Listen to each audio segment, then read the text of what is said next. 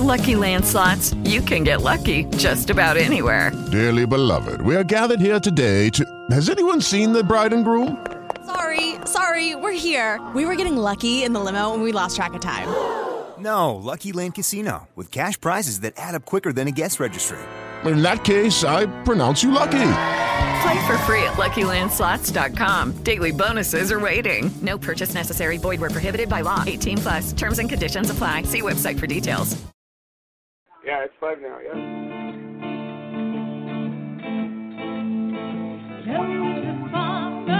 Beautiful daughter, so I could stand by him and plenty of good friends. He's a guilty man. They call him a guilty man. You see, he grew a little plant to help the sick, and he's a guilty man.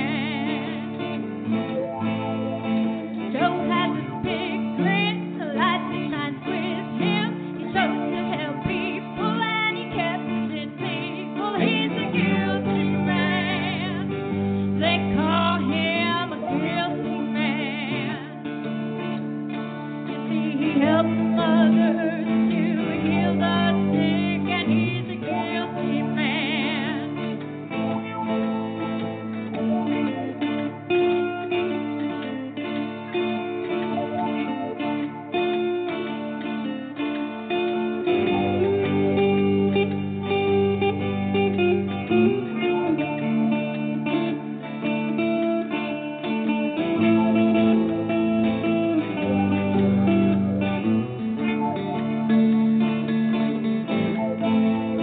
One day Joe was raided, his life desecrated.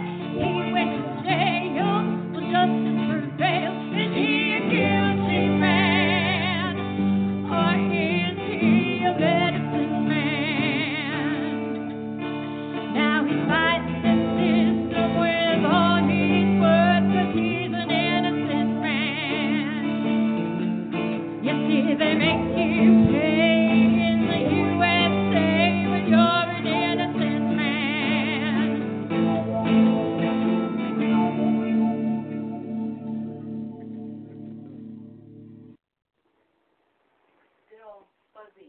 Well, good afternoon, everybody. There we go. That's some smudge on the lens. Now it's clearer. All right. Well, let's see where we're at. Good morning, everybody. Good afternoon, everybody. Good evening, everybody, depending on where you're at. And you are here with me. I am Joe, and this is A Cup of Joe. Soon I will have one of those in my hand, and I'll be able to share it with y'all. I'm trying. So we have an interesting show today, to say the least. Lisa, who normally shoots the video, is not here today, but my lovely wife Liz is, and she's going to be taking her place, and the show must go on. What we learn in this world of activism, of trying to change the world, is there's always a reason somebody can and can't make things, and there are some of us that just keep coming aboard no matter what happens, no matter when. We don't take days off. We don't miss days. We don't get off. When bad shit happens, we keep going. And you know why? Because there's a need always, no matter what, for people to keep going. And we all have a role in this world. And some of them are to pick up the pieces when things fall apart. Some are to carry the sled up the hill. I was informed yesterday that I'm a Chinese fire horse. And apparently there's something about horses that like to carry shit up hills. So that might be part of it. I don't know. All I know is that there's still prohibition raging. And I keep watching and hearing cases long after we were told this wasn't going to happen anymore. We're going to talk today about some of these problems that we have.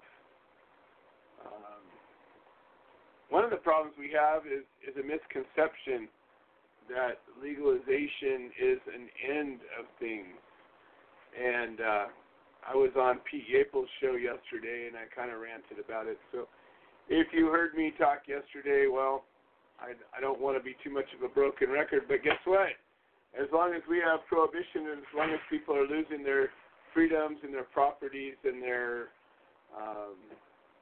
children and their jobs and their homes and their money and everything else, because of prohibition, I'm going to keep talking about it.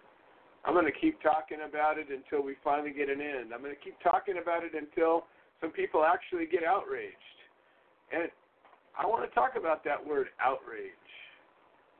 I think that there's a lot of different things that people consider that to mean. And probably rightly so. I know that there's always a place where we as human beings can feel that, you know, everything's good. We're doing what we can. Everything's great. I'm making an effort. I'm part of this. I care. Whatever it is. But the word outrage to me, when I get outraged, I can't let it sit. I can't let it just sit by and be continuing on the way it is. I have to get in the way. I have to disrupt it. I have to make it change course. And I hear people talk about being outraged. And I think to myself, okay, so if all these people are outraged, then we got a team, right? We got a good team. We got a lot of people out there ready to join forces, work together, lock arms, and beat that drum.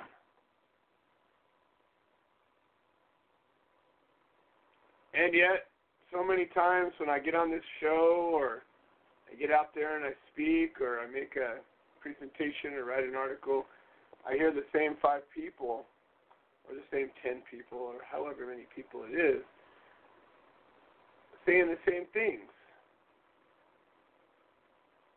And I can't help but think, back in the old days, pick any point in history. Pick a point in history when the labor strikes were going on. Pick a point in history when women were denied the ability to vote. Pick a point in history when a white man couldn't marry a black woman. Pick a point in history. You just name your travesty. And when people actually got outraged, they got out on the streets and they marched. They actually got out there and did something. So I don't use that term lightly. I use that term with passion. I use that term with fervor. I use that term with purpose. And I am outraged, and I am doing something, and I'm going to continue doing something. And sometimes it means posting something on Facebook. But, you know, what I find, and it's even troubling with Facebook, you know, I think that it's still a good place to put information out there. Oh, yeah, here we go. We got a Cup of Joe coming in. Hold on. Hold the conversation for a second. That's what this is all about here, folks. Sit around the table, share a Cup of Joe with me. I welcome you. Anyways, the bottom line is, when something moves us to act, it generally takes up some of our time. It takes up some of our time. It takes some effort. It takes some doing. It affects people. And it generally has a common goal that gets brought into it. A common goal that we can all say, when this happens, there will be a difference. You know, when women couldn't vote, they had a very clear goal. Let us vote, and we won't be pissed anymore. When the horrible labor laws that were around at a certain point in our history were there, the people said, well, pay us enough money to live and we will not be upset anymore. When civil rights were so horrible that people were lawfully allowed to own each other as slaves, we said, all men are created equal, let us be free, and we won't be upset anymore. And it goes on and on and on, and you can pick any issue that comes out, and you can say, here's the target. But for some reason or another, when it comes to ending prohibition, we don't seem to do that. We say something else. We say, legalize it. We say, well, we want access. We want all these little soft steps. We want baby steps because it's the only way there. And I'm not saying these things to belittle those people that are doing anything, because trust me, I welcome anything we can get. But we need some leaders, some strong people that can take it home. Because when are we going to get what we actually want? When people stop getting charged for cannabis crimes, when people stop getting locked up for this plant, and when all the people locked up are no longer locked up for this plant. And don't hide under, oh, well, that's a reasonable amount, and oh, well, he was doing this and doing that. That doesn't fix any of our problems. Every single law that we passed here in America has a place where it's still a criminal act. And we're fooled by these horrible laws that are endorsed and engaged and supported by people who benefit from them, and everybody else ends up suffering. And it just doesn't make a whole lot of sense that we're not outraged by that. We go to the symptom, and the symptom is, I want to be able to get a license to do something. We say, we should be able to grow 6 plants. We say, we should let all the people who have minor cases of small amounts of possession to get expunged. But heaven forbid if you were charged with possession with intent to sell or sales or transportation or anything horrible like that, it doesn't apply. That doesn't matter. But what we're not wrapping our little brains around, or maybe our big brains, or our outrage, or our lack thereof, or our misconception of what that means, is that we can change this. We have the power. When enough of us stand together and start beating with one drum, we don't have to know the words to the song. We don't have to have the right, chorus. Just beat the drum the same, and it matches the tone, the beat. We can all do it. We can all join in. And the beat of the drum is end the prohibition. End the prohibition. Free the plant. Free the people. It's the same as it was the day that they signed the Declaration of Independence. The same day that the Bill of Rights was introduced and passed.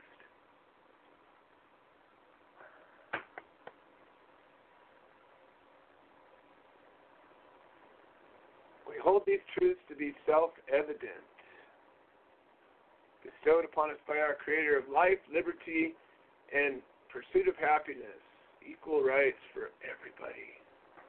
How does that devolve into you can't grow a plant?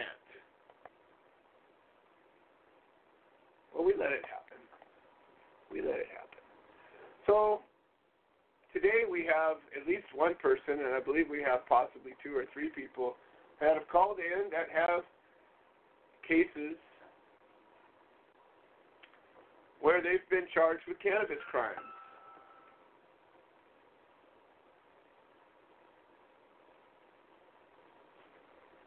And that will not happen in a world where prohibition is over. There won't be that. And it won't matter if you had 2 plants or 100 plants or 1,000 plants. And it won't matter if you're rich enough to afford to get a license or you're too poor to get a license. It won't matter if you were driving across state lines. It won't matter if you stuck it in the mail. It won't matter if you were making oil out of it. And here's where everything gets complicated. And I know I've got a lot of things to say, and I've already burned up 15 minutes in a tirade, and I'll go another 5 or 10 minutes, and I'll get to a point where we can bring everybody in. But these are important points. In California, where over 23 years ago we passed our first law that said somebody can do some things, quote, legally regarding cannabis. And here it is, we passed a law a couple of years ago that made it basically undermine that initial law that we passed. We made it worse, not better, in the name of recreational pot that people can get a license to grow. Everybody else is criminals. There has been an all-out war that has gone on and is continuing in California right now to take out all of the illegal cannabis businesses. And that's everybody else that doesn't have a license. You know how many people have a license? Maybe 1,000 to do anything. Everybody else is a criminal. Guess what? We just made a whole lot more criminals. And yeah, few people are doing business, and good for them. But I'm talking about the everybody else part of here. Now, we say that these laws are supposed to raise all this money. Well, it really hasn't raised the money that people are talking about. Oregon has a huge surplus of pot, where Kansas has a shortage. Oh, wait, Kansas doesn't have any law at all that lets it happen. Or they have a really terrible law. It doesn't make sense. It's not about supply and demand. It's about control. And that's what's going on. In California, I just read an article, and it was talking about all these raids that they're doing on public land. Well, I tell you what, if prohibition was over, it wouldn't be worth it to grow it on public land, because it would be cost effective that anybody could afford it. But we're trying to control the price of this stuff. That's what's really going on. Now, if we opened up the market wide open, it's hard to say exactly what would happen. Prices go way down. It would still be a whole lot more than soybeans or corn. It would still be way worth growing. And those people that could do it really well could still command a price that would be more worth it. And those people that could make products out of it and do it well could command a price for that. So there's still a market no matter what. Think about it, folks. It's about a few people controlling everybody else, just like everything else. So I read this article, and they were talking about taking out these farms, these giant grows that are out on public land, and their complaints are, we're diverting water, we're putting pesticides into the ground, we're putting we're putting all these toxins into the ground. We're leaving behind chemical warfare behind. And you know what they said? The law enforcement has barely enough resources to go and gather up all these plants and destroy them. We don't have enough resources to clean up the mess. We don't have enough resources to clean up the mess. And yet the mess is the problem, right? That's what they tell us. That's why we got to end all these plants, right? Because of the mess. Oh, but we can't do that part. That just blew my head apart. That just completely blew my head apart. It made me not be able to understand what the hell this is about. Listen, people, we control our government. It's us. We let them tell us what to do, but if we show up and we say, whoa, hold on now, that one's not going to work, we get it to stop. We call out a recall. Hey, I got a great idea, and I know I'm kind of going all over the place, but each one of these points, if you can just stay with me for a second long enough to grab it, are real. What if, when it comes time for campaigning, somebody starts collecting sound bites of these incumbents who have made all these claims before they got elected, and then let's juxtapose it to their voting record. I'm going to do this if I get elected. I'm going to do that. I'm going to do this. We're going to give you this. We're going to do that. And then they get elected and none of it happens. But nobody gets called to task. I don't know. Why don't we remember what they said? Because it's all on video. Somebody put together, this is what they said, this is what they did, and make a decision. Why can't we do that? I think it's a great idea. Maybe somebody could help.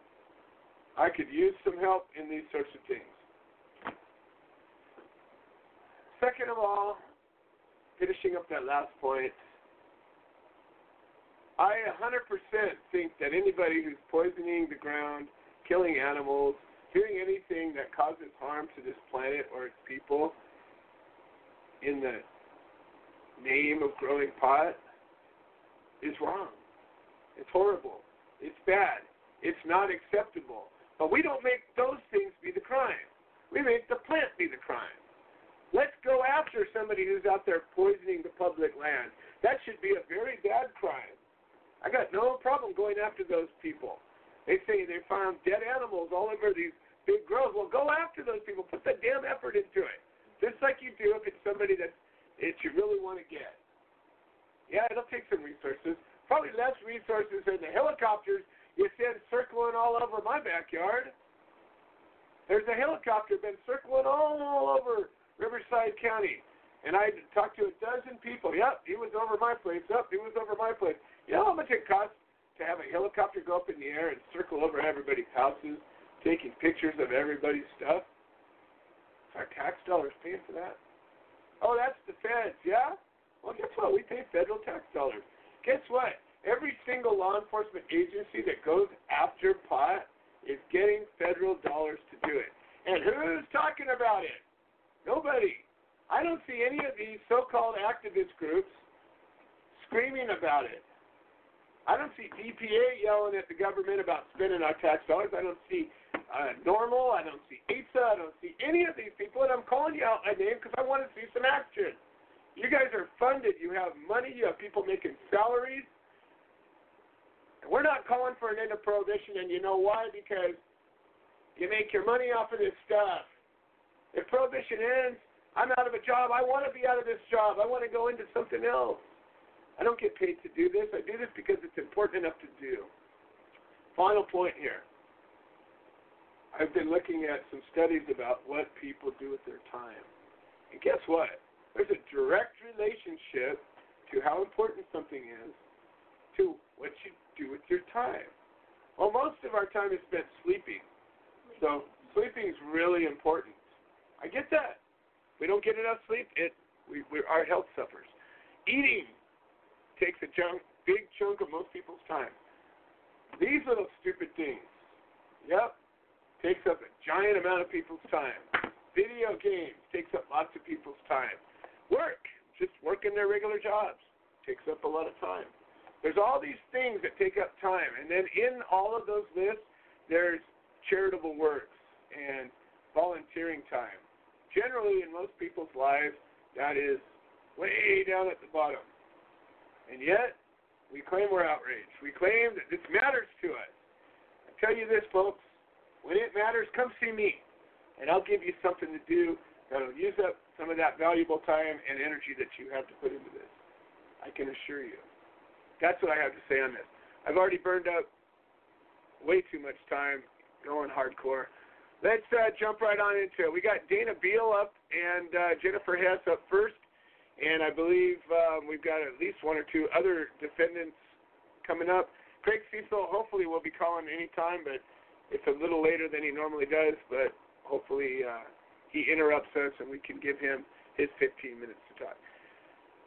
Dana, welcome to the show. I'm going to put you on first today. How are you doing today? Oh, we're doing okay. Getting by with all the rain. Never stops raining here anymore. But, yeah, you're right. They just were on TV again today here in Missouri talking about Illinois, saying if you bring that over here or taking, they're going to get you. And we got to be in for it to end prohibition, to end this mess, because it's just getting to be a bigger and bigger mess every day. I couldn't agree with you more, and I'm only sorry that your troubles is what brought you to us.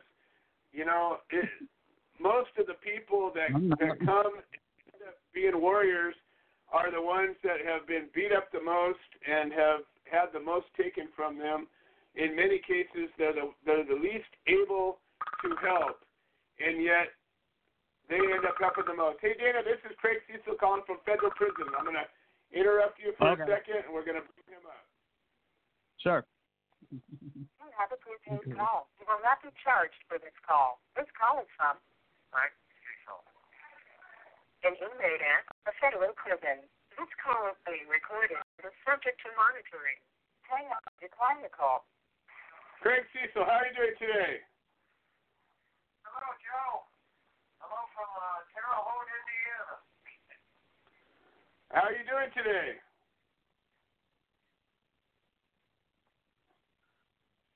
How are you doing today, Craig?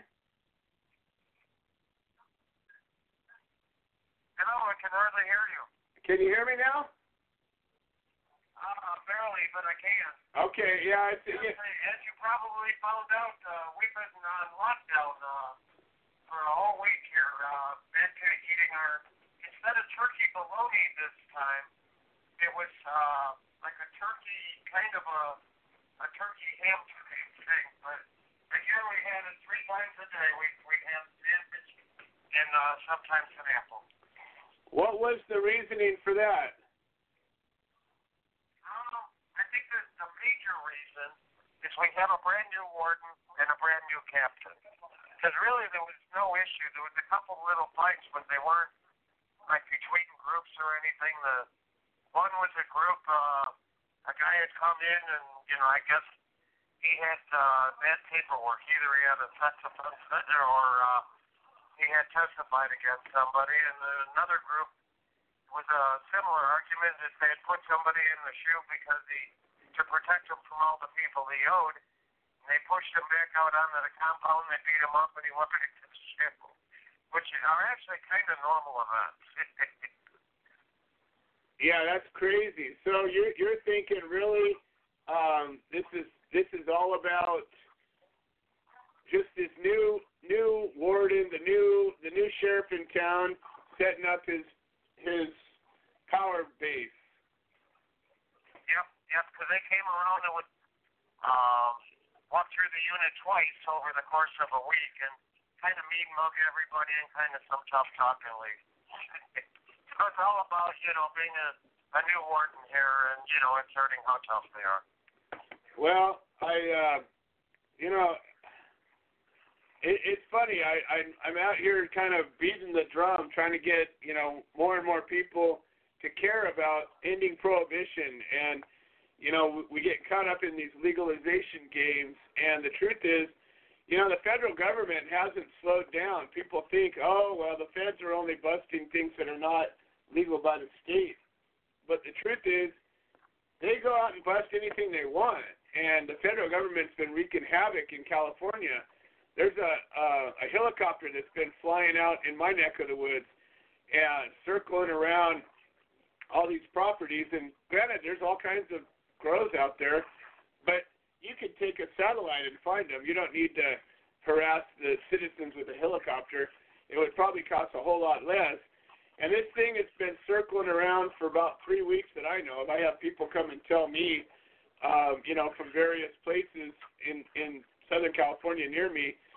And last Friday, I heard this, pounding of the helicopter blades. And I was working at my place, and I went out, or last Thursday, I think it was. No, it was last Friday. And I go outside, and I look, and I see this helicopter, and it's a red helicopter, unmarked, but it had some kind of a camera system mounted on the front of it. And it was low enough that you could feel the, vibration of the blades pounding the ground.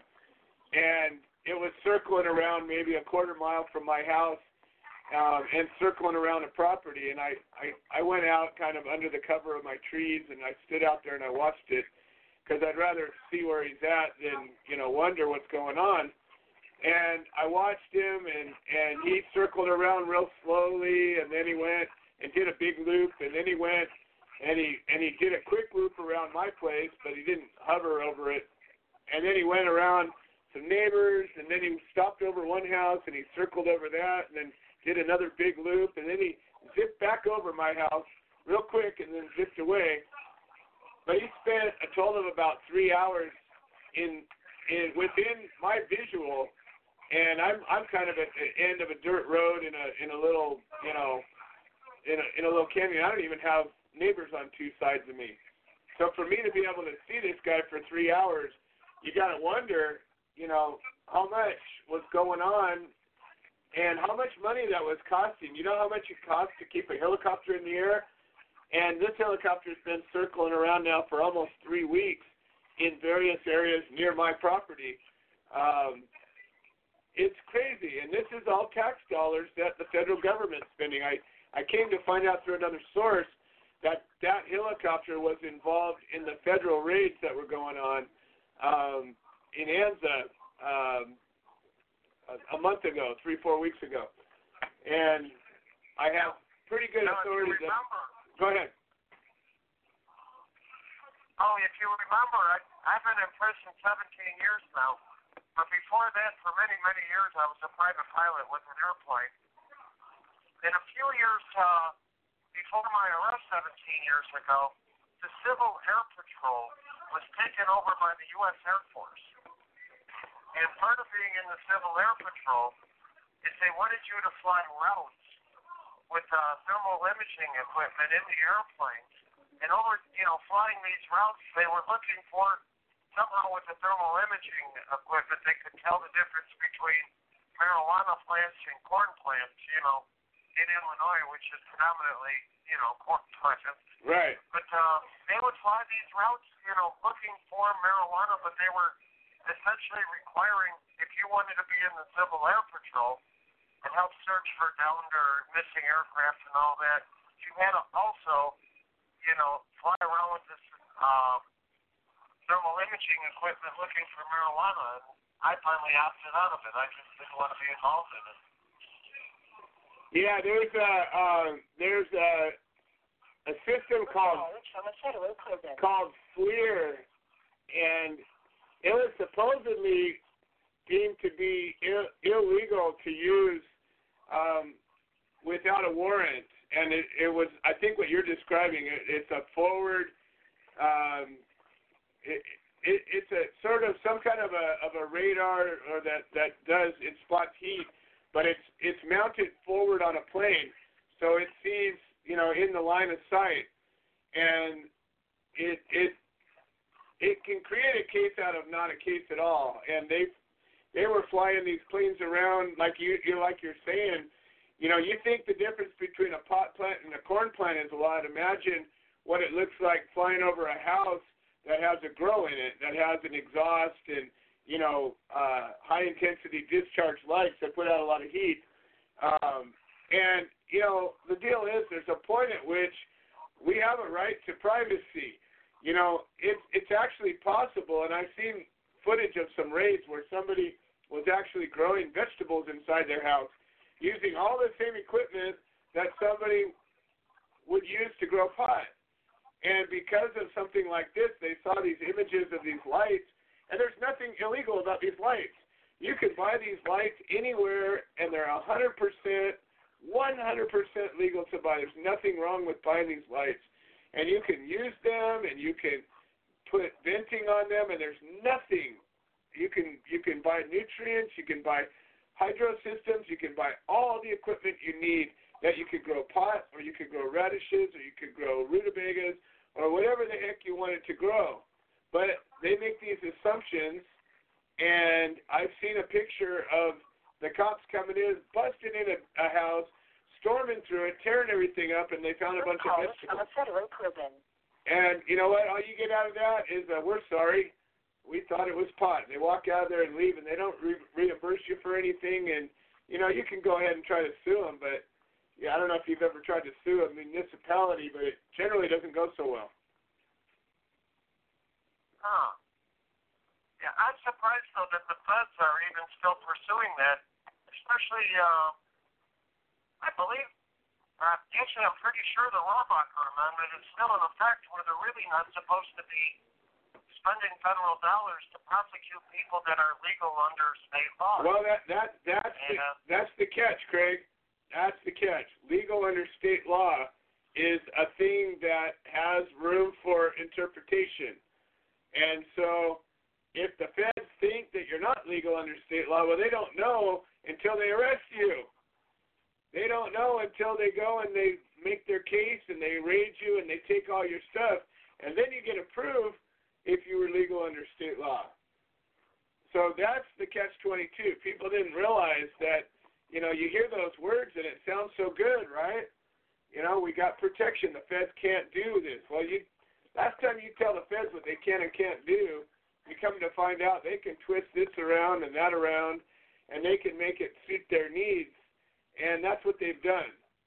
So I don't know that there's been a slowdown or not of raids, because of federal raids. You hear about some, but not others.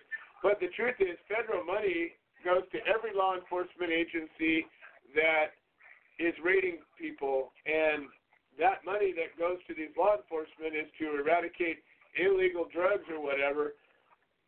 The feds turn it over to the locals, and then they turn around and make their cases as they see fit.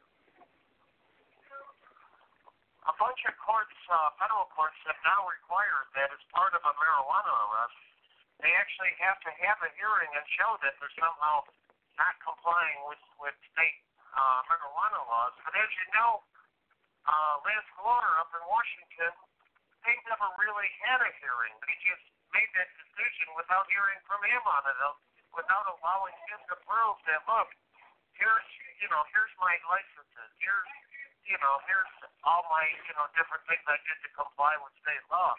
But they really kind of just brush over that, and really don't allow this person to defend themselves. Well, and that's the problem with setting these lines in the sand and saying it has to be this way and not that way, because then what's legal and what's not becomes very subjective. And even the laws themselves are challenged constantly by the appellate court, by, the spirit of the law, the interpretation of the law. The Supreme Court would have nothing to do if there wasn't challenges to the laws. So what happens is the lower courts and the Justice Department comes in and says, well, here's what we think the law is, and we think that this guy's violating it, so we're going to go ahead and go after this guy. And then if he gets prosecuted and convicted by that lower court, well, there's an appellate court that can say, well, no, there's a problem here, and here's what happens. And then if that doesn't happen, then we got a Supreme Court that can say, oh, no, you guys got it wrong. But the truth is, most of these cases never even get past the appellate court. I haven't heard few, if any. Yeah, sadly, there is a few exceptions, but very few. Those are red herrings. In general, they're like lamps where they just kind of gloss over the whole requirement, make a decision against him, and then it's really unassailable because you can't argue that the court decided in front of it when the court really never had much of anything in front of it. Exactly. So, that's what we're up against. And my message right now is I'm trying to get people to recognize that ending prohibition is not the same as legalizing it. And that we need to find a way that we can say, look, this isn't a crime anymore. We can make it a crime to poison the land if you're doing something, growing out in public lands and you're using pesticides and herbicides and whatever kinds of poisons that people might use. Hey, make that a crime. It's a crime if you go and steal something from somebody. It's a crime. Hell, it's even a crime to evade taxes. All of these things are known actual crimes. And if you want to go after people for those actual crimes, then no problem. But when we keep making this plant a crime, that's where I have my problem, because there isn't anything about this plant inherently that can ever cause harm to somebody.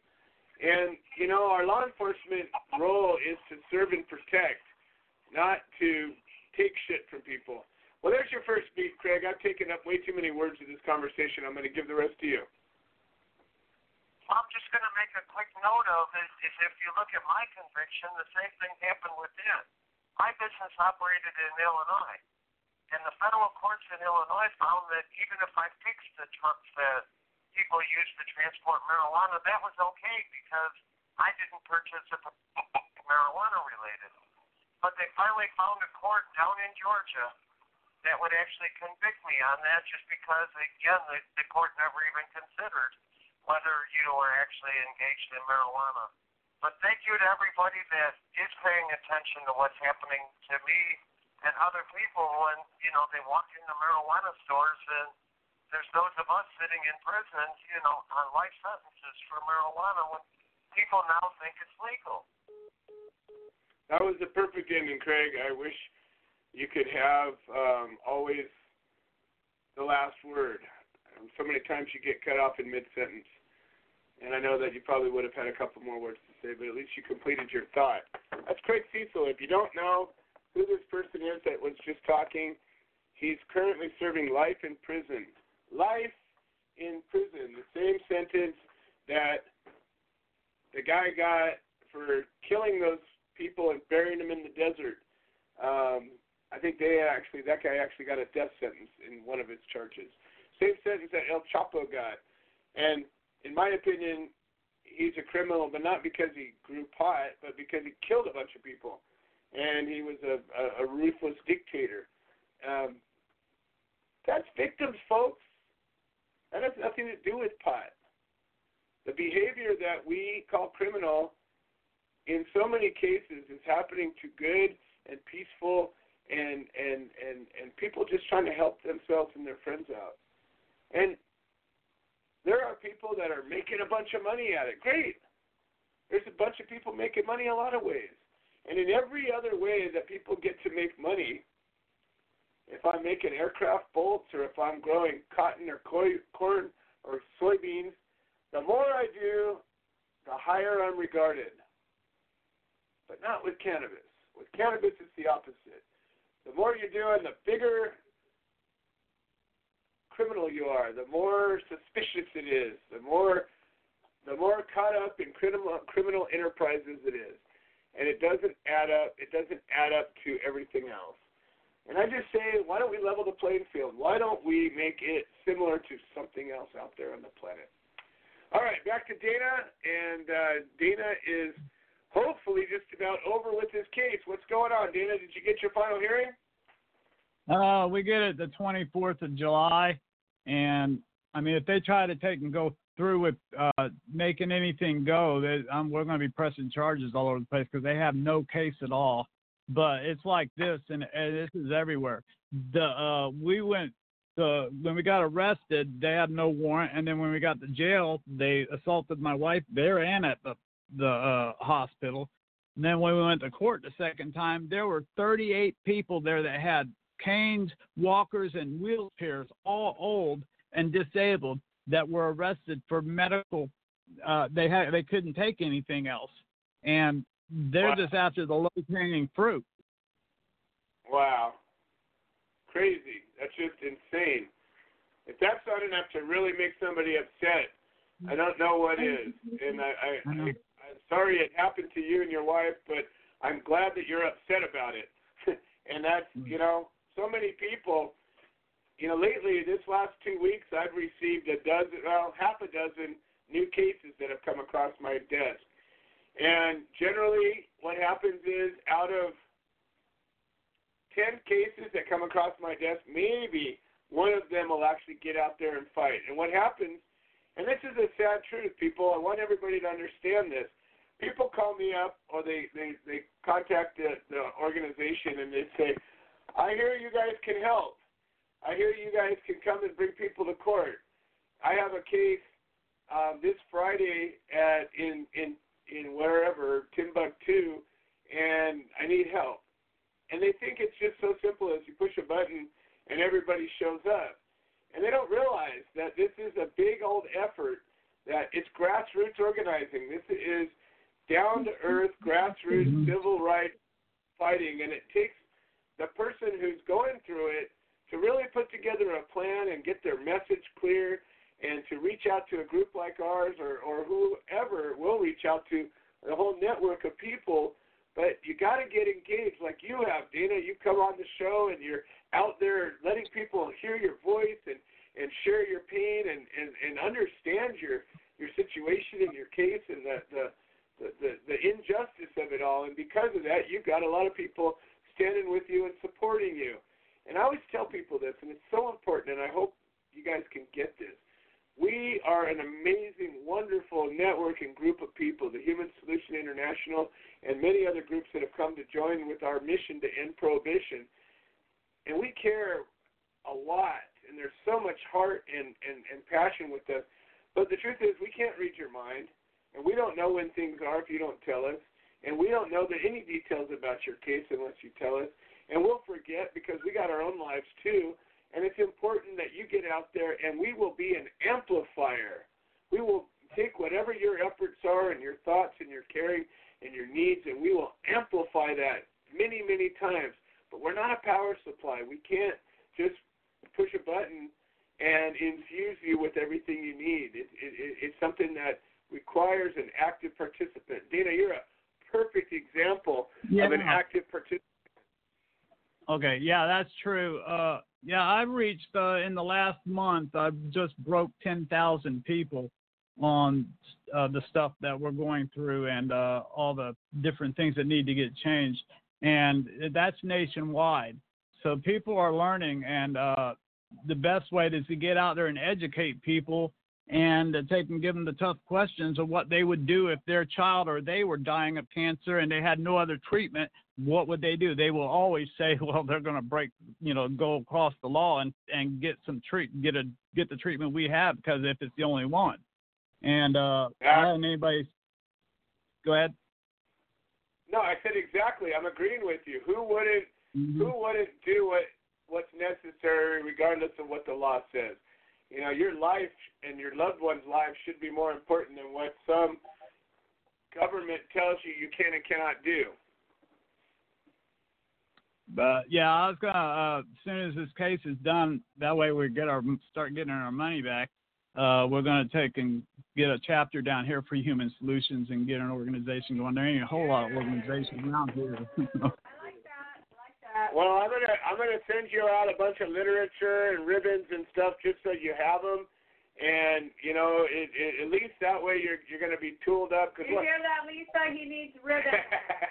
What happens is we become like a lighthouse out there, and when somebody knows, when there's somebody that's willing to stand up and be out there for somebody.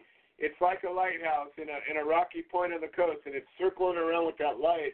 And you become important in your community in a way that it can't be described. When somebody has experience, I spent 6 years in court, and I know what it feels like. So when those people call me up and tell me, I got raided and I had my stuff taken and I've been locked up and I got abused in jail and all this stuff, I can say, I know where you're at. I know what you're going through. I've done it. I've been there. I've felt it.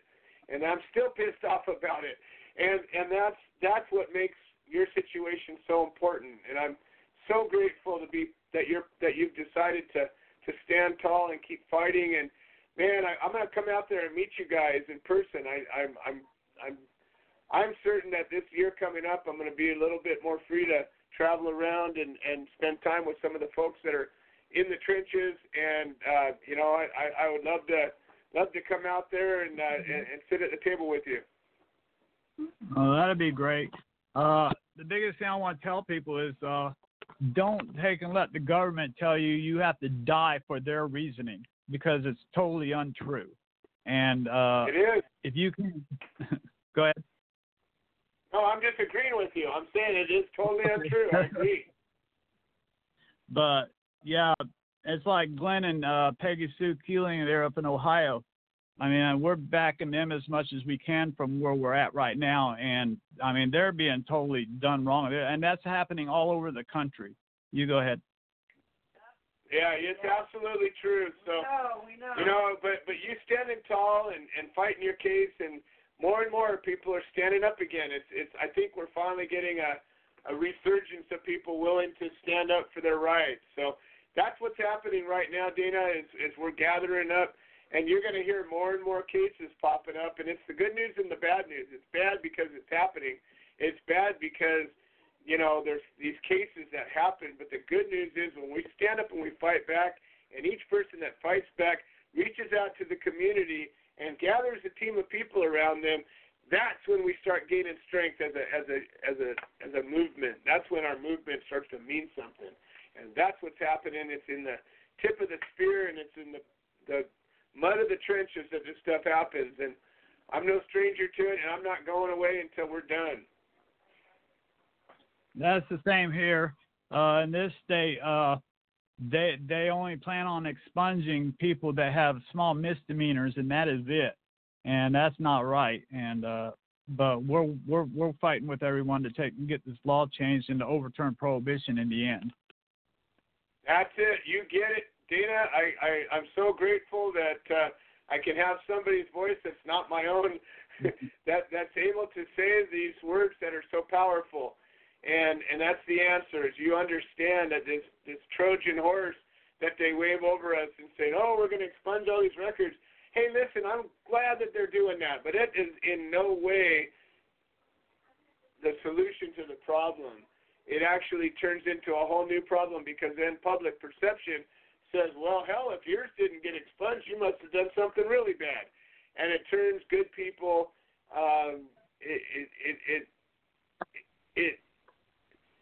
it deceives them, and that's where prohibition has gotten its teeth, is by deception and propaganda, and that's what we're up against. But the truth will prevail, and we carry the truth as a torch, and you're part of this, Dana, and I'm just so proud to be with you and your wife.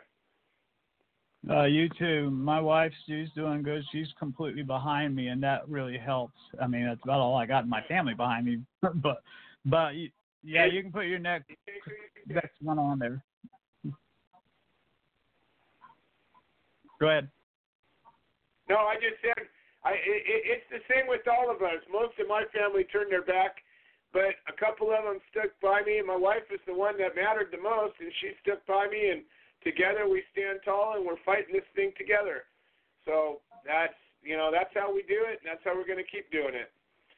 So anyhow, yeah. Dina, I'm going to end up doing a little overtime today because I'm a little long-winded and always have a little bit too much to say. But I always say, whoever calls into the show in regular time, you'll have plenty of time to talk, and I don't ever cut anybody off. So if you're on the show, folks, it's 8 minutes left of the show. Don't hang up, because I'm going to go until we get to everybody that is in line to talk.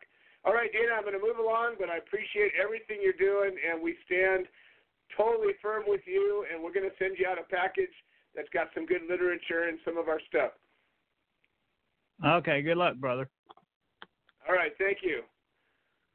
Okay, so let's see. We've got Jennifer Hess to speak, and I believe she's one of the ones that has a case. And let's hear what's going on. Jennifer, welcome to the show. Glad to be here.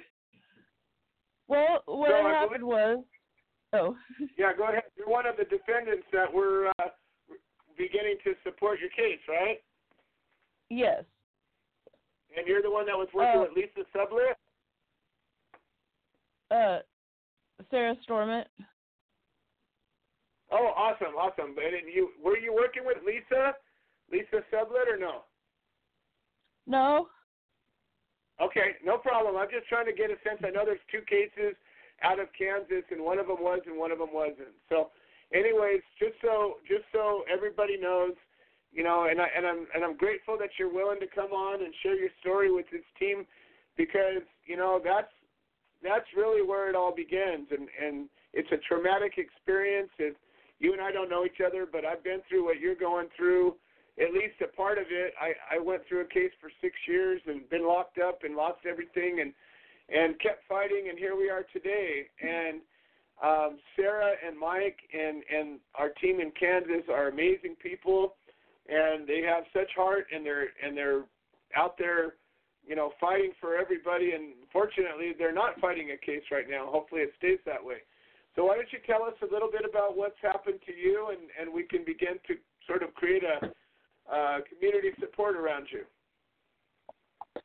Well, on the night of May 23rd, it was, I think, about 10:30, and I was getting ready to go to bed and just watching TV, and the 4 police officers knocked on my door, and I just cracked it enough to stick my head out, see what was going on. My porch light wasn't working, so I couldn't even see them.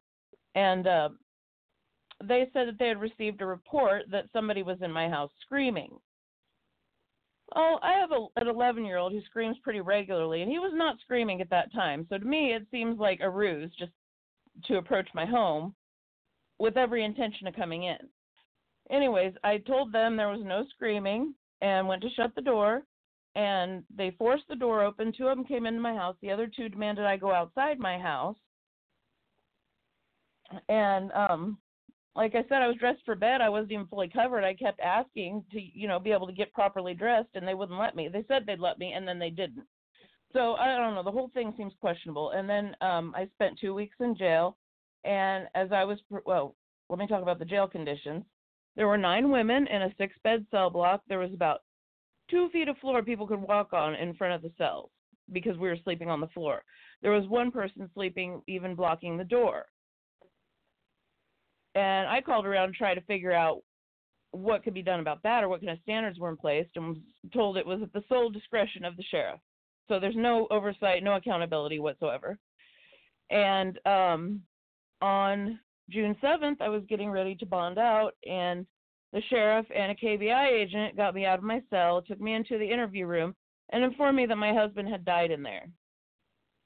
And then they left me in the room for about 30 minutes to sit with that. Oh, my God. Yeah. I haven't even gotten to see my kids, to be there for them with this going on. I will get to next week, but, that's a month without seeing my kids. I've never been separated from them for that long. Oh, my. How old are your kids? 14 and 11. God. Oh, 15. I'm sorry. Are they with family members, or did they get taken? They are. Fortunately, they're with my sister. Okay, good. At least I'm looking for something good in this. This is a horror story. I'm hoping that Dolores Halbin reaches out to you if she hasn't already. I'm going to reach out to her again. She went through a similar situation, and she lost her husband as a result of a raid in a case like this. I don't think it happened in custody, but it was a direct result, and it's just so horrible. I'm sorry. I'm getting all choked up on this. I've never even met you, and that's what this is all about. Nobody should be dying over this. No. This is. People are so hung up on these little rules and these little technicalities and this tax and this law and this license, and none of that matters. There's lives at stake here. There's people that are dying because they're not getting the medicine they need. There's people that are dying because of the trauma of being locked up. I don't know how many of you have gone through the trauma of being raided and locked up, but you stare down the barrel of a gun and you can actually see the bullet that will kill you if you blink and sneeze the wrong way. And I've done that. I've stared down the barrel of a weapon that would have killed me if I didn't comply the way they needed. And I tell you what, it's a traumatic experience, and not everybody is suited to take that. And I don't know what the cause of your husband's passing was, but it doesn't matter. Chances are, if he wasn't in custody, this wouldn't have happened. He was, yeah. So, I don't know. I think he would still be around if that had not happened. To me, it's like if you criminalize people's way of treating their illnesses, you're essentially criminalizing the illness. Exactly. You're criminalizing the people. You're criminalizing a whole class of people that have chosen freedom and that have chosen to treat themselves rather than be dictated what you're going to do with your own body. And this goes so deep into the pharma companies. But the truth is, I really want you to know, as I'm in California, okay? I went through a case that lasted 6 years and had me locked up for months at a time, and yet people rallied around me, and it was the people that kept me strong, and it was the people that actually kept me free. I had a number of amazing, wonderful people that sacrificed to get me out of jail so that I could stay and fight. And I promised to them at that time years ago, 9 years ago is when I got arrested the first time, 10 years ago, that I would stay and fight for you guys, and I would stay and fight until we won, and I'm doing it, and I will continue to do it. And I tell you what, if your case goes to trial and there's a need for there to be a big support, I will personally be there for you, and I give you my word on that. And I will do everything I can to bring it in. Well, then we will make that happen, and we'll do everything we can to bring those people, and I don't care what it takes. You know, we need to stop this. We did this in Kansas once. I don't know if you heard of Kyler Carricker's case, but a few years back, you know, he was being charged with the felony murder rule over a pot case, and he was facing life in prison, and I came out there and we brought our knowledge and our grassroots organizing, and we worked with the family, and we raised up hundreds of people on some days, and we made a difference, and we were able to get that case beat on jury nullification. And I don't know if you know what that is, but you will by the time we're done, because it doesn't matter what the law. Good. Well, then if we need to, we will fight that battle, and we will fight it correctly, and we will do it. We will win. Okay, just know that. You have the support of this organization, which is international.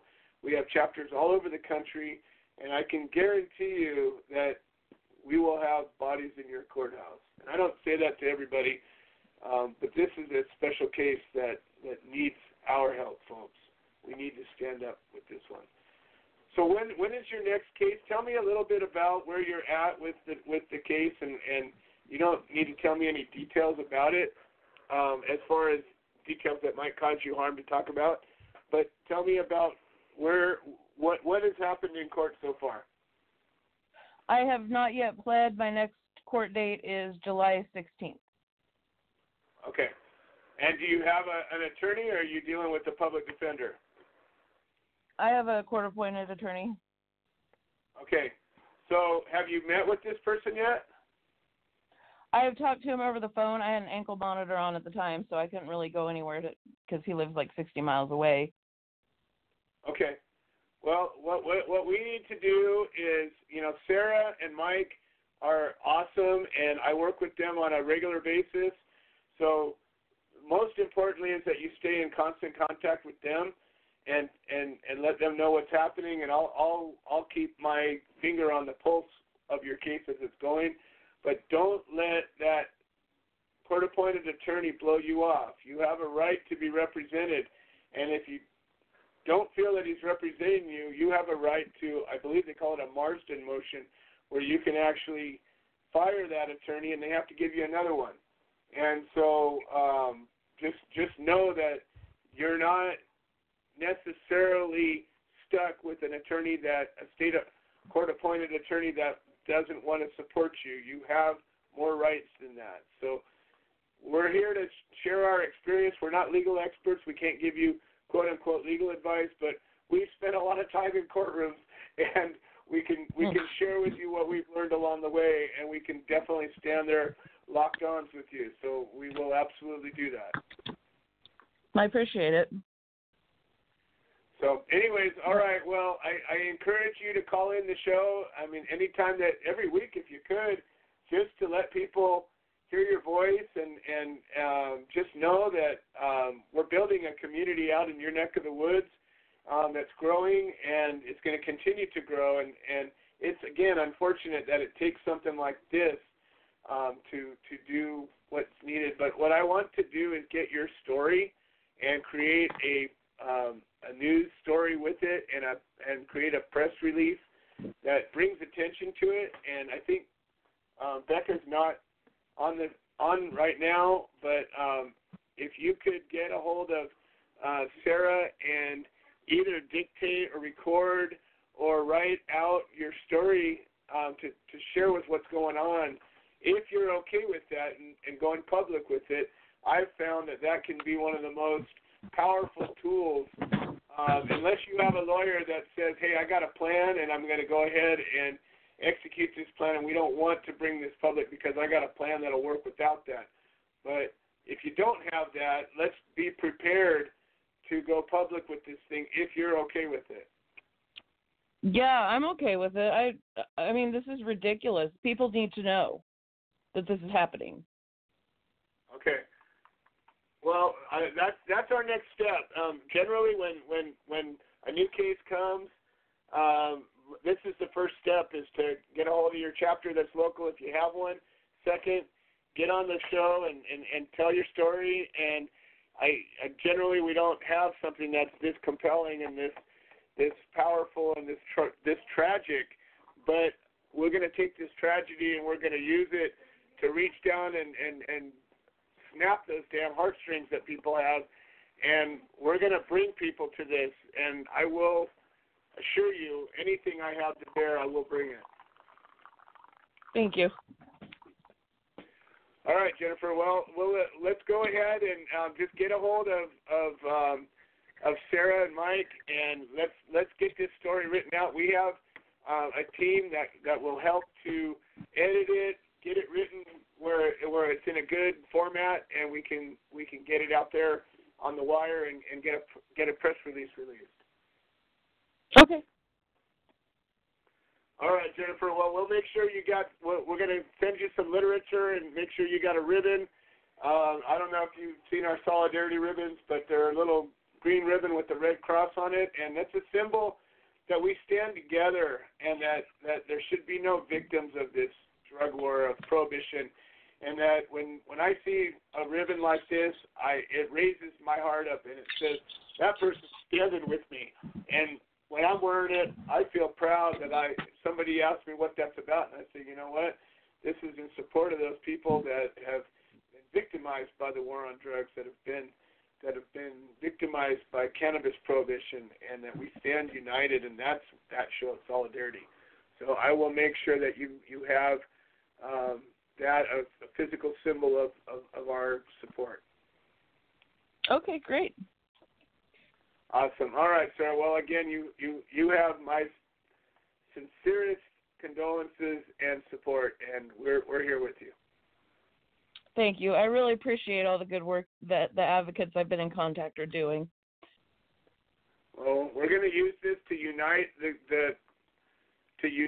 movement in a way that maybe it hasn't been before, and we're going to take this tragedy and we're going to turn it around into strength, and that's what we're here to do. So Jennifer Hess from Kansas has a case that needs support. If you're anywhere in Kansas or in the surrounding states, get to me, reach out, and we are going to be putting together a powerful court support team. All right, thanks, Jennifer. Hopefully we'll talk to you next week and just keep this conversation going.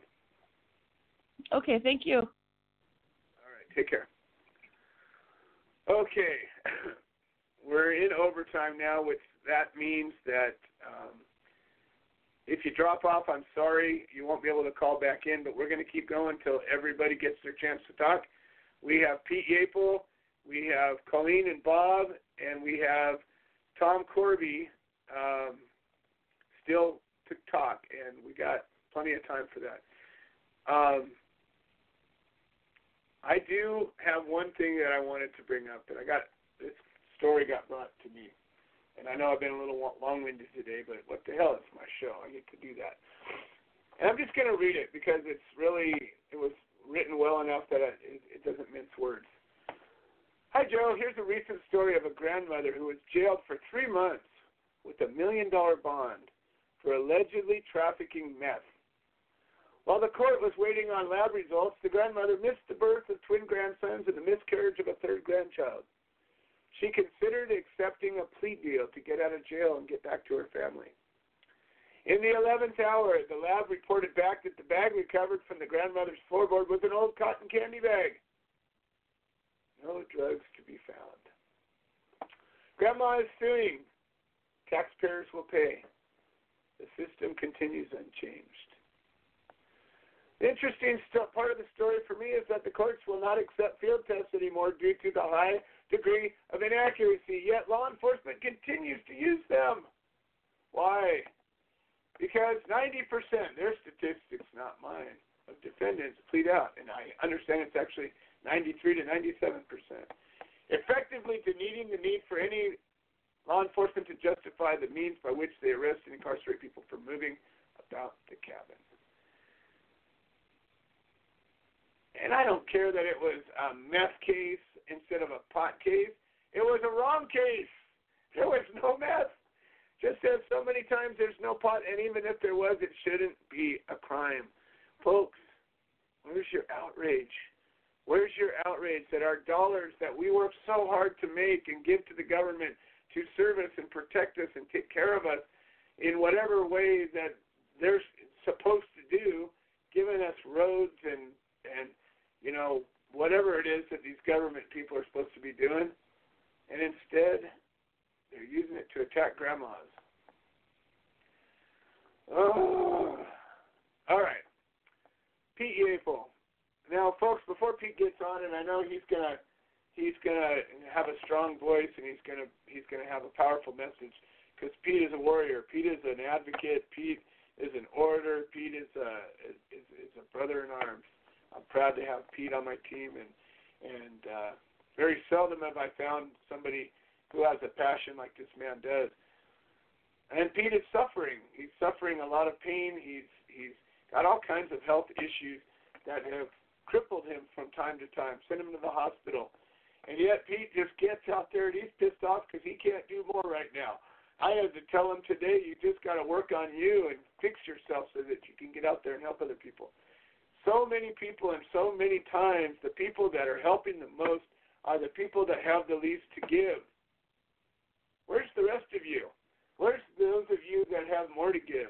Where's those of you that have extra time, some dollars, some passion that they're willing to get out there and get some boots on the ground and stand together, sit at the table, let's make a plan and act and execute it.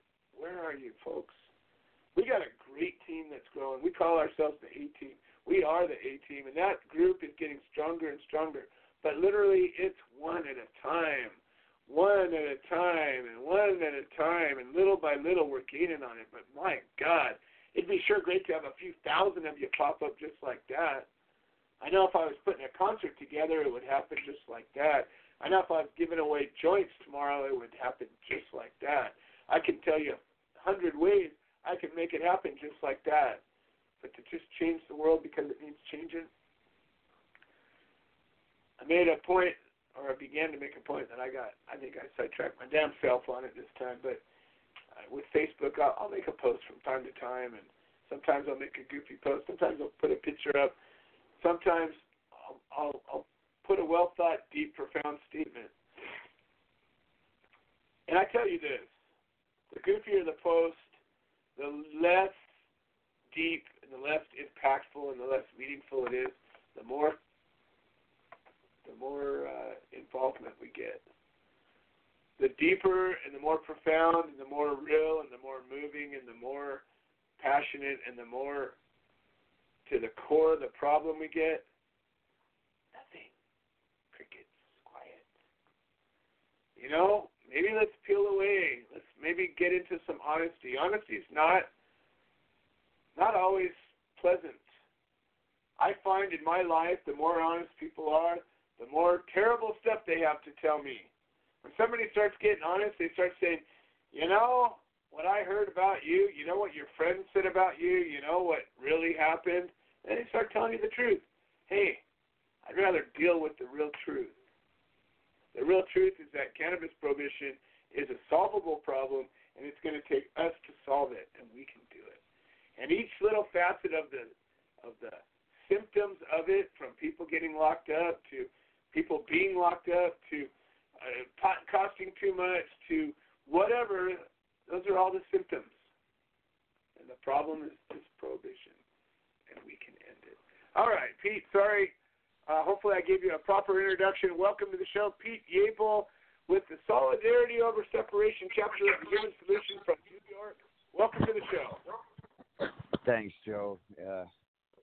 Yeah, I'm just, I've got a bit of I'm just a little under the weather. I can hardly move at the time, but the point being is that the solution isn't done. We still a fight to fight, and it don't matter how sick we are or how we feel. We gotta still every day we gotta put something into it, because if the minute we go idle, they pass us, because they're rolling over us with tanks and such, like you're saying, and it's ridiculous when you hear these stories. And my God, that last one just tugged at my heart, and people don't get it. The enemy doesn't look at this, like we do. I mean, we just think of cannabis as cannabis and this, that, and the other thing. I mean, they truly are engaged in this thought that this is this evil, horrible thing that's going to harm, everybody that comes in contact with it in any way. And let's be realistic. It's never killed anybody. It's never going to kill anybody. It doesn't have the possibility to kill anyone. Unless a whole lot of it falls on top of you. You're pretty much okay. But I fight every day because I should be able to freely just be able to take care of myself with this plant. Shouldn't have to this and any plant, like you're saying, good Lord, like with that lady with the meth. So what? Whatever it was, it still was unjust. It wasn't what they said it was. Here in New York, I applauded a police station, local police station, just a little local police station, no less, that sent its results, field test results to the lab, and the lab said no, there is no what the hell is that fentanyl in the weed? Because you always see these stupid things that, they're lacing weed with fentanyl. Who in their right mind's doing it anyway, man? I mean, come on, man. Potheads don't want to smoke fentanyl. I mean, well, it's not even like it's, a thought that even crosses our head. So to say that people are doing this purposely to get it out there is ridiculous. So these field tests, like you say, are absolutely ridiculous. And then, public intoxication as you drive. How does people know? People don't know what it takes me just to be able to function on a day, how much intake of THC I need. So we can't gauge things like that. But, the human solution is exactly that. An organization that's going to fight for people that are, facing so-called crimes. And it's even hard for me to say that because there's not a victim. And if there isn't a victim, there truly couldn't be a crime to begin with. So the importance of us continuing to every day, yell, scream, write letters and, be in people's faces and at least explain their rights is the only true way I think that we're going to beat this thing. And coming together, and understanding definition, folks. Like, legalization is not a good word. It's a horrible word. There's more people in going to jail now since legalized states have become that way. Ending prohibition is truly the only end to the situation. And I'm truly going to get off the phone right now. I'm in a tremendous amount of pain, but you guys can always find us on Facebook, Solidarity Over Separation, The Human Solution International, on Twitter, all that. Just look us up, Solidarity Over Separation, The Human Solution Chapter, New York chapter of the Human Solution International, sorry. You can see us at www.cannawetalk42small.com. And my phone number is 845-522-3162. Thanks for your show, Joe. I appreciate it, brother. All right, Pete. Well, thank you for being there, and just hang tough. We're going to keep on fighting and just focus on getting yourself well so we can do this together. You got it, man. Not a problem. I'll be all right. Like I say, it's just at this point in time trying to find a spot where I can get some relief, you know. And with nerve pain, it's very difficult. Well, we're just I'm going to put a call out. All the people that are listening to the show, Pete's all over the social media. You know what he looks like, Pete Yapel. Just look at his image and see him smiling and full of energy and able to get up there and run around and be pain-free. And we'll all do that, say a prayer, visualize it, send out some healing energy, whatever it is you got to bear. You can do that from the safety and comfort of your own home. So we're going to send you out a big bolt of some good stuff, Pete, and hopefully tomorrow you'll be feeling a whole lot better. Thanks, brother. Thank you so much for that, Joe. That means the world to me. Of course. All right, you guys, Pete and Helen Yapel, these guys are carrying the load too. They're part of my mule team, and we carry this up the hill and over the next one, and that's what we're going to do until we get there. That's right. That's right. All right, we'll talk to you guys soon. Pete and Helen Yapel, folks, Solidarity Over Separation, chapter of the Human Solution, New York State. All right, up next we got Colleen and Bob Jared, and they're way up in Northern California. And Colleen and Bob, welcome to the show. How are you guys doing? Doing wonderful. Thankful that we have Bobby free today, and excited to have him home where he belongs when he can have his medicine and not be persecuted for it. Hey there, Joe. Nice to talk to you. Unfortunately, I shouldn't have. I had to go help some sick people, as my buddy was out of town, and I'm way back. I was on the I-5. And there's two ways you can take on the I-5. I could have took the 199 and stayed in California, the 299 and stayed in California, or take the 199, which is a safer route for me. And I end up getting stopped going 63 and a 65 in a rental car. And so I know all my lights work and everything. And he wants to write me a warning ticket, he says, but he wants me to step out of the vehicle. And I said, this is very unsafe. This is the I-5. Why would I want to get out for a warning ticket? And he scratches his head for a minute and comes back and says, I stink like marijuana. And I have absolutely no marijuana inside the vehicle at all. I have a bud in a jar in a trunk inside of a mason jar, maybe 2 joints. And they write me, well, that was a ticket for import and export of cannabis, I guess. And I'm going to fight this. What happened is I started to assert my rights, and I asked for a supervisor at that point. And he assured me that they weren't going to hurt me. And I told him I'm already crippled. I can't walk. I'm not getting out of the car. I'm going to need a wheelchair. I don't have my walker with me. I'm prescribed a walker. And I video recorded the whole stop. And that's always what I recommend anybody does anymore, because body cam footage happens to disappear from these officers sometimes. They use probable cause as their probable cause was that I smelled like marijuana. And as I'm sitting there, I got 2 phones, and I'm Googling another phone, Oregon law. And as it stands right now, it is not against the law to smell like pot in Oregon, and does not give probable cause to search a vehicle. And also in the state of California. Nor in the state of California to scent of marijuana any more probable cause to search a vehicle. And I got my window cracked about an inch. I could hear him just fine. He could hear me. I was talking very polite. And I'm literally surrounded by 6 cops with a spike car under my tires, like I'm going to take off or something. And the oncoming supervisor. And I thought they were going to break my window for a second. And the oncoming supervisor actually hit my rental car with his squad car. He ran into my front bumper. Going on to oncoming traffic. In oncoming traffic on the I-5. And where I messed up is I rolled down my window a little too far and asked him for his insurance card. And they reached in and they grabbed me, and I had already told them I was disabled the whole time. This went on for half an hour, and I said, I can't walk. I don't know what to tell you. I'm not getting out of. We can go to a parking lot, anywhere safer than this, than the I-5, where I'm going to hit by a vehicle. And they assured me I wouldn't get hurt. I broke a metatarsal. I think it's flared up my Crohn's disease to where now I'm eating broth.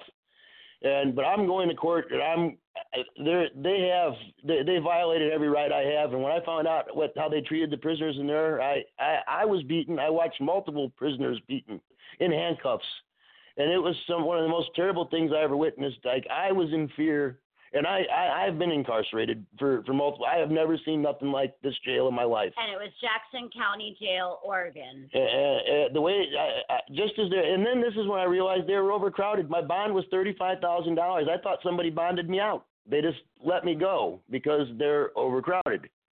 And my bunkie, the guy that slept above me for the night, I didn't get a spork or a cup, right? So I had to eat my breakfast with my hands. And when they go to release me, they asked me for the spork and the cup, and I said I was never given one. And at that, the look in his eyes said it all. I thought I was going to get beat up right there. And the guy that slept below me, he ate breakfast with me, and he told the officer, he said, he was never given anything. I watched him eat breakfast with his fingers, and they put him in handcuffs, took him around the corner, slammed. I heard, the sound of a skull crashing in the concrete, and that's what I heard. And they wouldn't let me watch. And he was from Texas, a parole violator. I wish I knew his name. And thank God that it wasn't Bobby that got beat, but that shouldn't have happened to anybody. I felt like I entered the twilight zone almost for a second there, because I'm thinking, isn't marijuana supposed to be legal in Oregon? And he told me, he actually said that he smelled me come across the state line. I was an hour and a half into Oregon. And we also have a friend who he stopped at their farm to milk actually one of her goats, who's actually in Ashland. Yeah, so gave him 2 joints in a sealed jar, which he put in his trunk, which is exactly legally how you're supposed to carry in the recreational state. However, Bob is a medical. I meet the guidelines for a federal Indiana. patient, is what I was trying to tell the cop, that I've already left Indiana, Illinois, and I've come as far as I can go. Without cannabis, I'll die. There are no more Crohn's disease medications that respond to my body, and I don't take narcotics for pain. And they just couldn't believe this, While pulling him out of the vehicle, as the phone is being recorded, he drops the phone, and you can hear the voice change in Bob from the assertiveness, knowing that he had his rights, to, Sir, you're hurting me.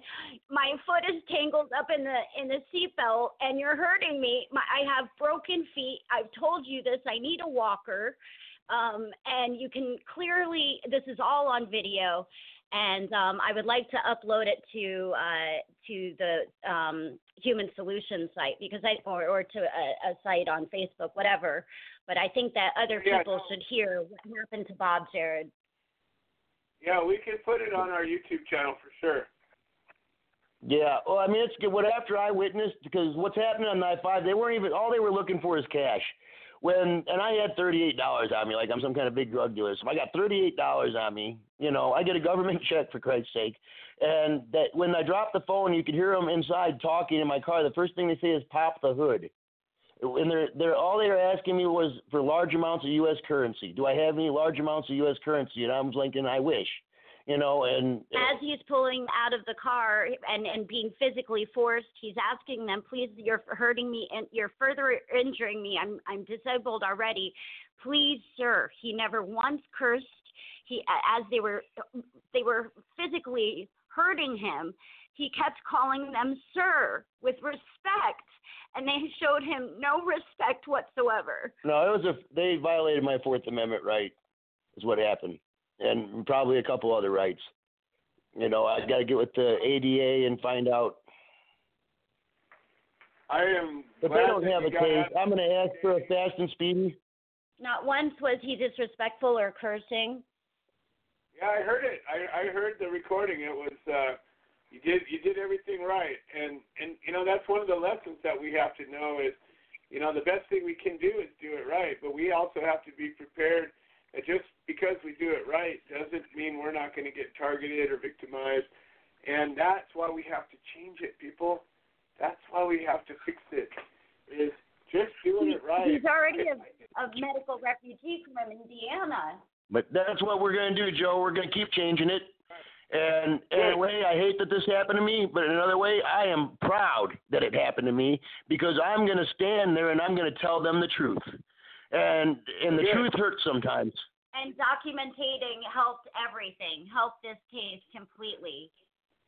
If they would rather have me on more, with this opioid crisis, who wants to be on that anyway? He's off all prescription drugs and only on cannabis. And so for them to take his medicine away, the 2 joints. Yeah, they took my 2 joints. That was sealed in a glass jar in the trunk. And it's just a ticket for that, which I want a jury trial for my ticket. And it wasn't even, he was in a rental car with California plates. It doesn't matter. They stopped me for going 63 and 65. There was no probable cause. Yeah. No, like I said, just because you're doing everything right doesn't mean that you don't get targeted. And that's where this outrage needs to happen and be from and to.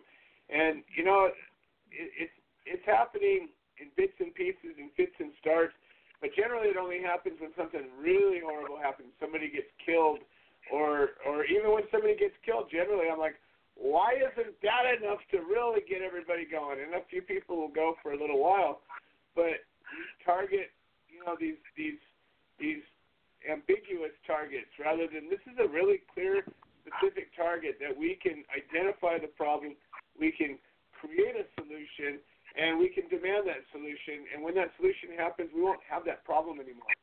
And, I'm not in any way denigrating anybody else's efforts, but just because something matters doesn't mean that there's an answer for it. The answer is we got to stop the problem. We have a very clear solution here. So you guys, I am sorry that all this stuff's happened. I'm glad that you guys are standing tall and fighting, and I know that united we stand, and we're going to gather more and more support. Unfortunately, at the tip of the spear and at the suffering of good people. But meanwhile, if that's what it takes, then it's on us to take that and do something with it, and that's what we're doing. Yeah. Well, in a way, I'm kind of like you. It ain't my first case, and hopefully it's my last one. But I'm not never looking for it. But in a way, I'm glad it happened to me because the next guy might not have stood up and fought him. You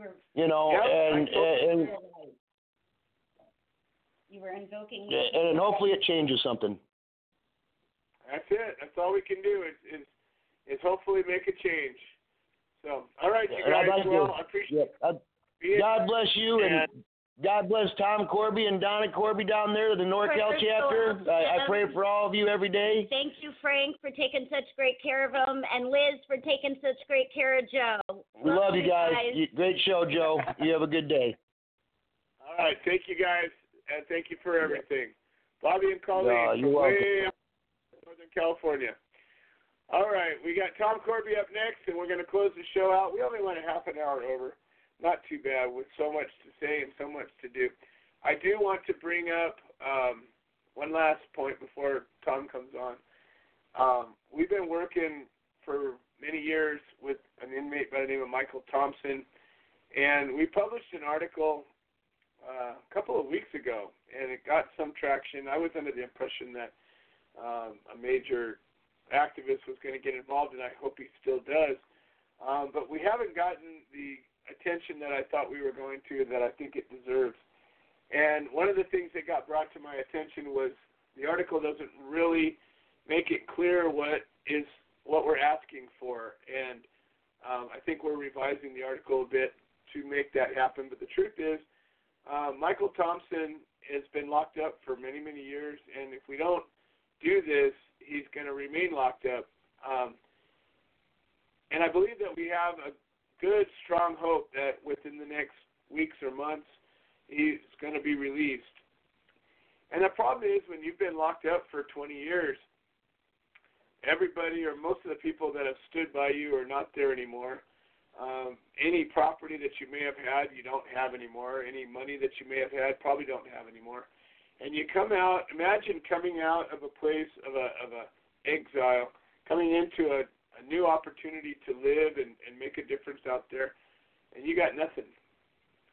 And so what we're doing is raising money for Michael so that when he gets out, he has a leg up.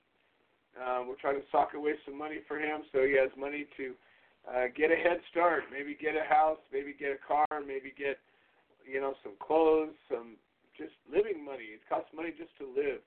And that's what we're raising that money for. We've set an account aside specifically for him under the guidance of our 501c3, totally transparent. And we don't do this kind of fundraising very often, but we're doing it right now. And so, we're going to be recirculating this article. We're going to revise it just a bit as it hasn't performed the way we wanted it to. And hopefully we can get you guys to help out a little bit. If everybody that cares about this effort was to donate a couple of bucks, it would make a gigantic difference. I'll always be the first one in and the last one out. I'm standing there in a pretty small pool right now. So let's pay attention to it, look for it. It'll get passed around again, revised a bit, and hopefully we can really give it some legs. And finally, tomorrow we're going to have a meeting, and it has to do with an amazing project that is getting ready to start. It has to do with a farm co-op and an opportunity for people that are in need, from disabled people to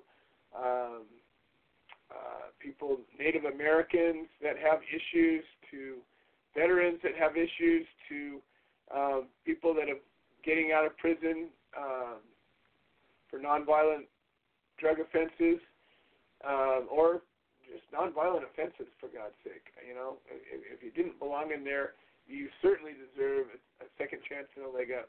Anyways, we're going to be discussing a project that will create something for this to happen, and it's really exciting, and I can't wait to share the news with you guys as it develops. So, finally, we got Tom Corby, and he's always got something to say, not a man of brevity, but a man of courage and conviction.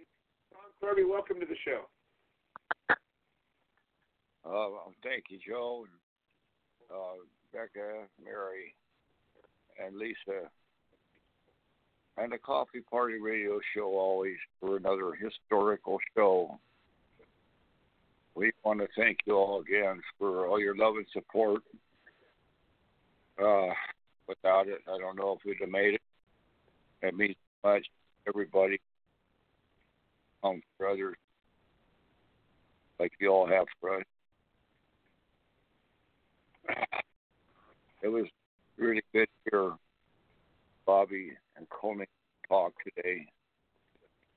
And one of the most important things Bobby brought out was probable cause. When we first talked about the state a couple weeks ago, and Coney, thanks for helping Bobby work the case. That's the point we always, when you look at them, not only no probable cause, no warrant, but it's entrapment, which they go ahead and I'm still looking for Bobby to get well and hold him, get back down. I want to see that video. That always goes, yeah. That always goes better for Grand Bless part. And that's what brought out to Mars most ago. And actually, Cohen stayed with our new doctor. We're still getting our recommendation, and I still think it's important to have your doctor recommendation. And my talk today, I don't know about Dr. Allen, how he's doing well. Got his grant back, and how finally the doctor's back. And when we talk about I believe also, and they must point to another. If he's incompetent, that's to file under incompetent. Also, you can work with your up here and be approved at where we're coming from. Hey Tom, you're flickering really bad. It's really hard to hear what you're saying. How about now? Much better. How about now? Much better. I I end up talking way out here with my arms swinging. You know how I am.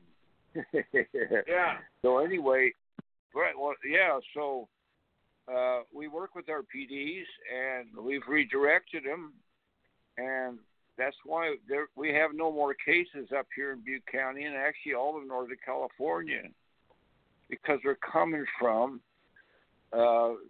taking them on to trial, demanding your 995 dismissed probable cause motion. Also, when Donna and I first got out of jail 10 years ago or so, and thanks to, again, Joe and everybody for coming for us, we didn't think we'd make it. My good friend Toby Williams came, and he had a big white pad, and what did he have on there? Big glorious discovery. Now, you must demand, first of all, that your PD get all your discovery, because how are you going to work your case if you don't know exactly what you're charged with? Your police report is your first discovery. Now, that's not scary, folks. Once you're booked, it's online. You want to get 5-6 copies of that and have all your people that know, like Joe, all of us, and you, start working your police record.